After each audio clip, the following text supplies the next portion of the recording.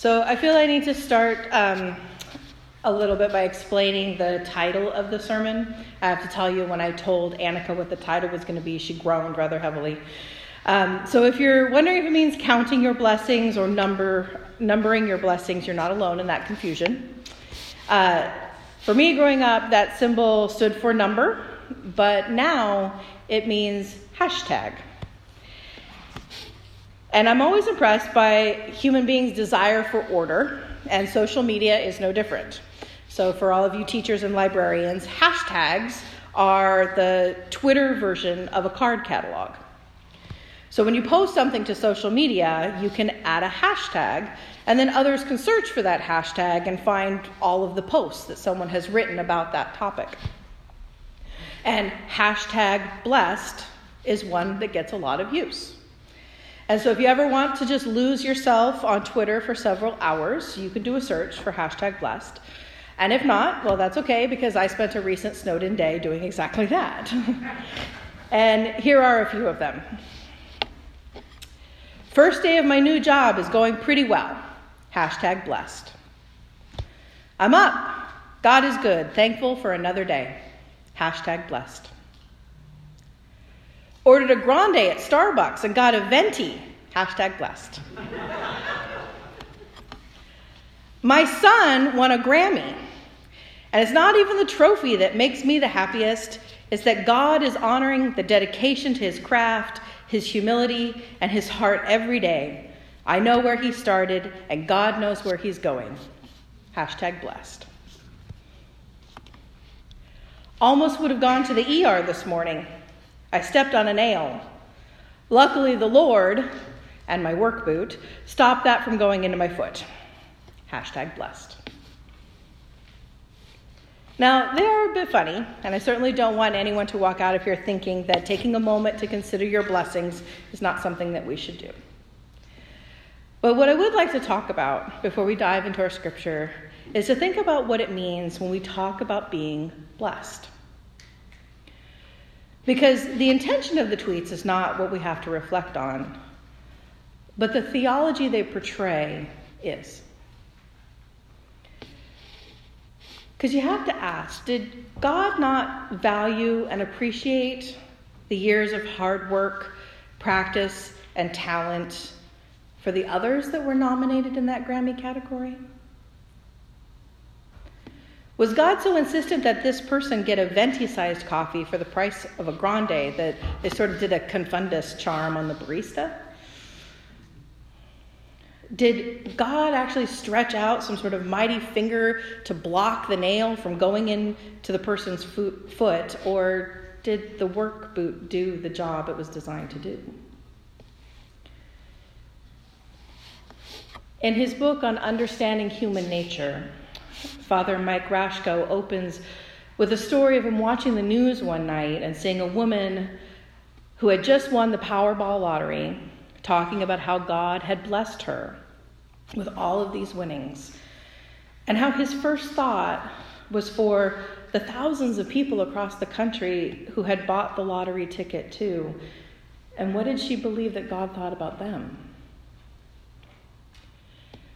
When we prescribe to God that which is actually human, we can perpetuate a very real injury on those who pray so desperately for an outcome that they want but don't get.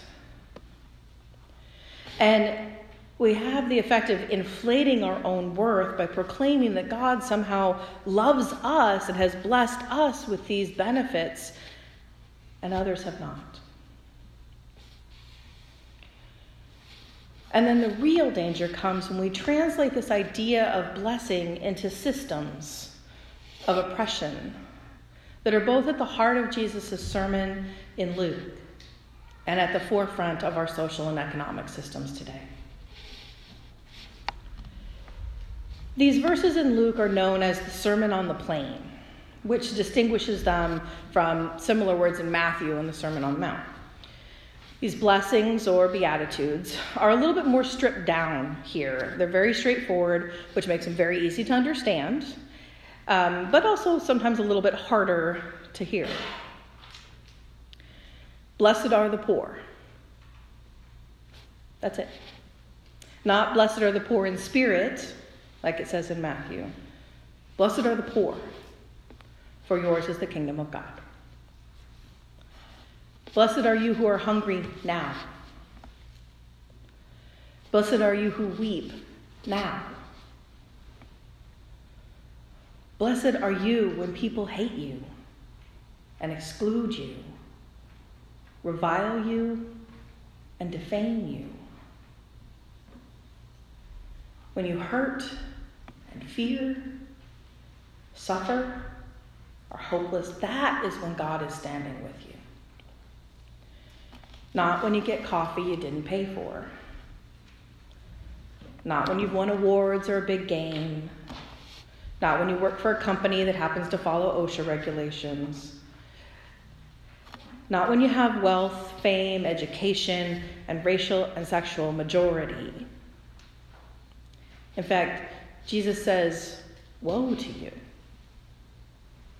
Woe to you.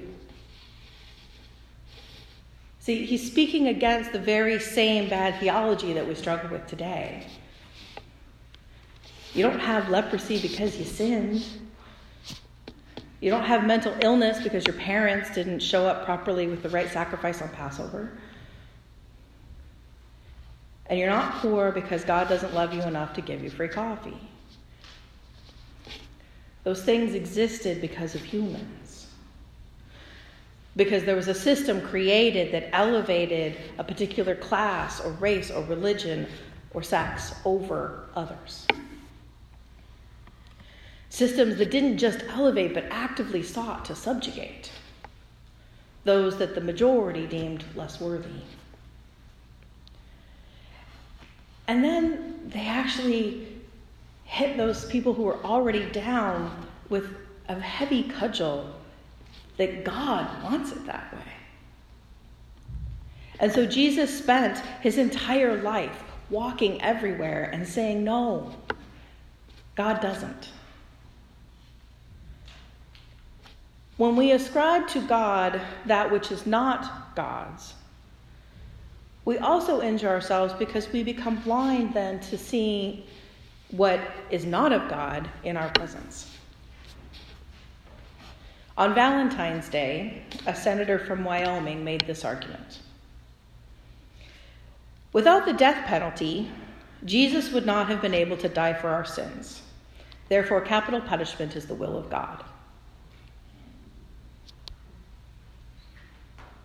Woe to you when all speak well of you, for that is what their ancestors did to the false prophets.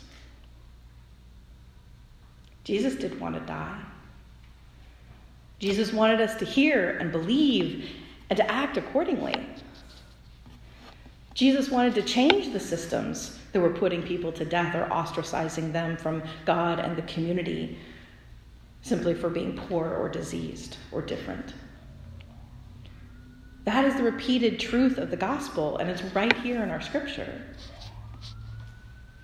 When we ascribe to God that which is not of God, woe to us.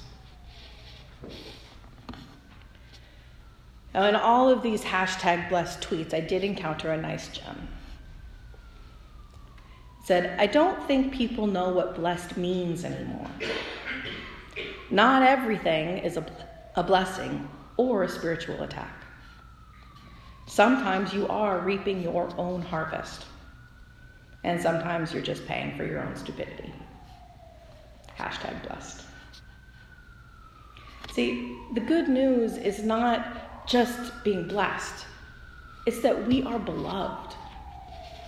And in being called to love others, we are challenged by Christ to not only regard ourselves as true children of God only when we're happy and prosperous and on the right side of whatever it is society has deemed as the right side of things.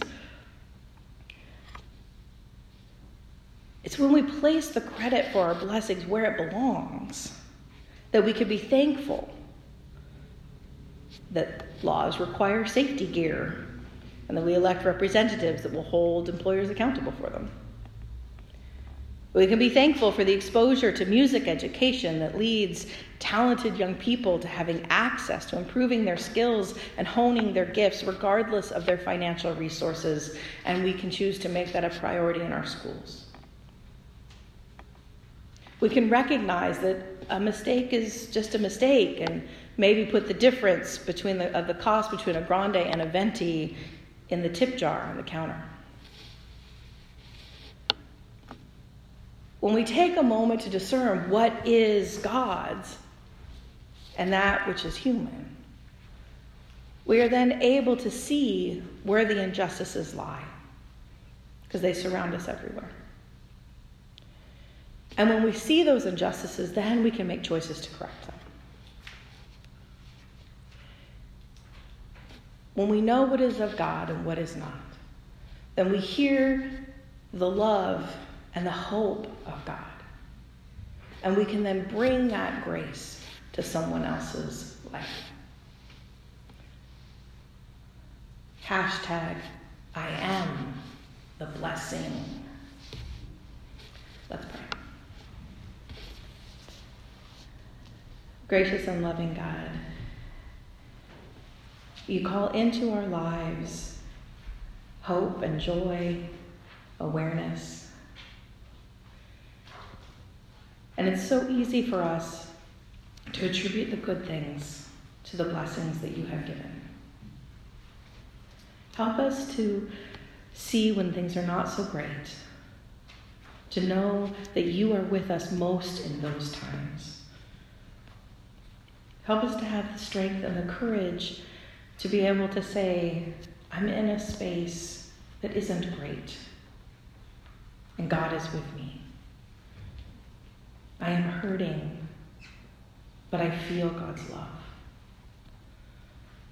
Help us to be willing to see the blessings there and not feel obligated to only proclaim blessings when good things happen or when things are well. Because, Lord, we know we will have plenty of both. And we are thankful for the sustenance that you provide.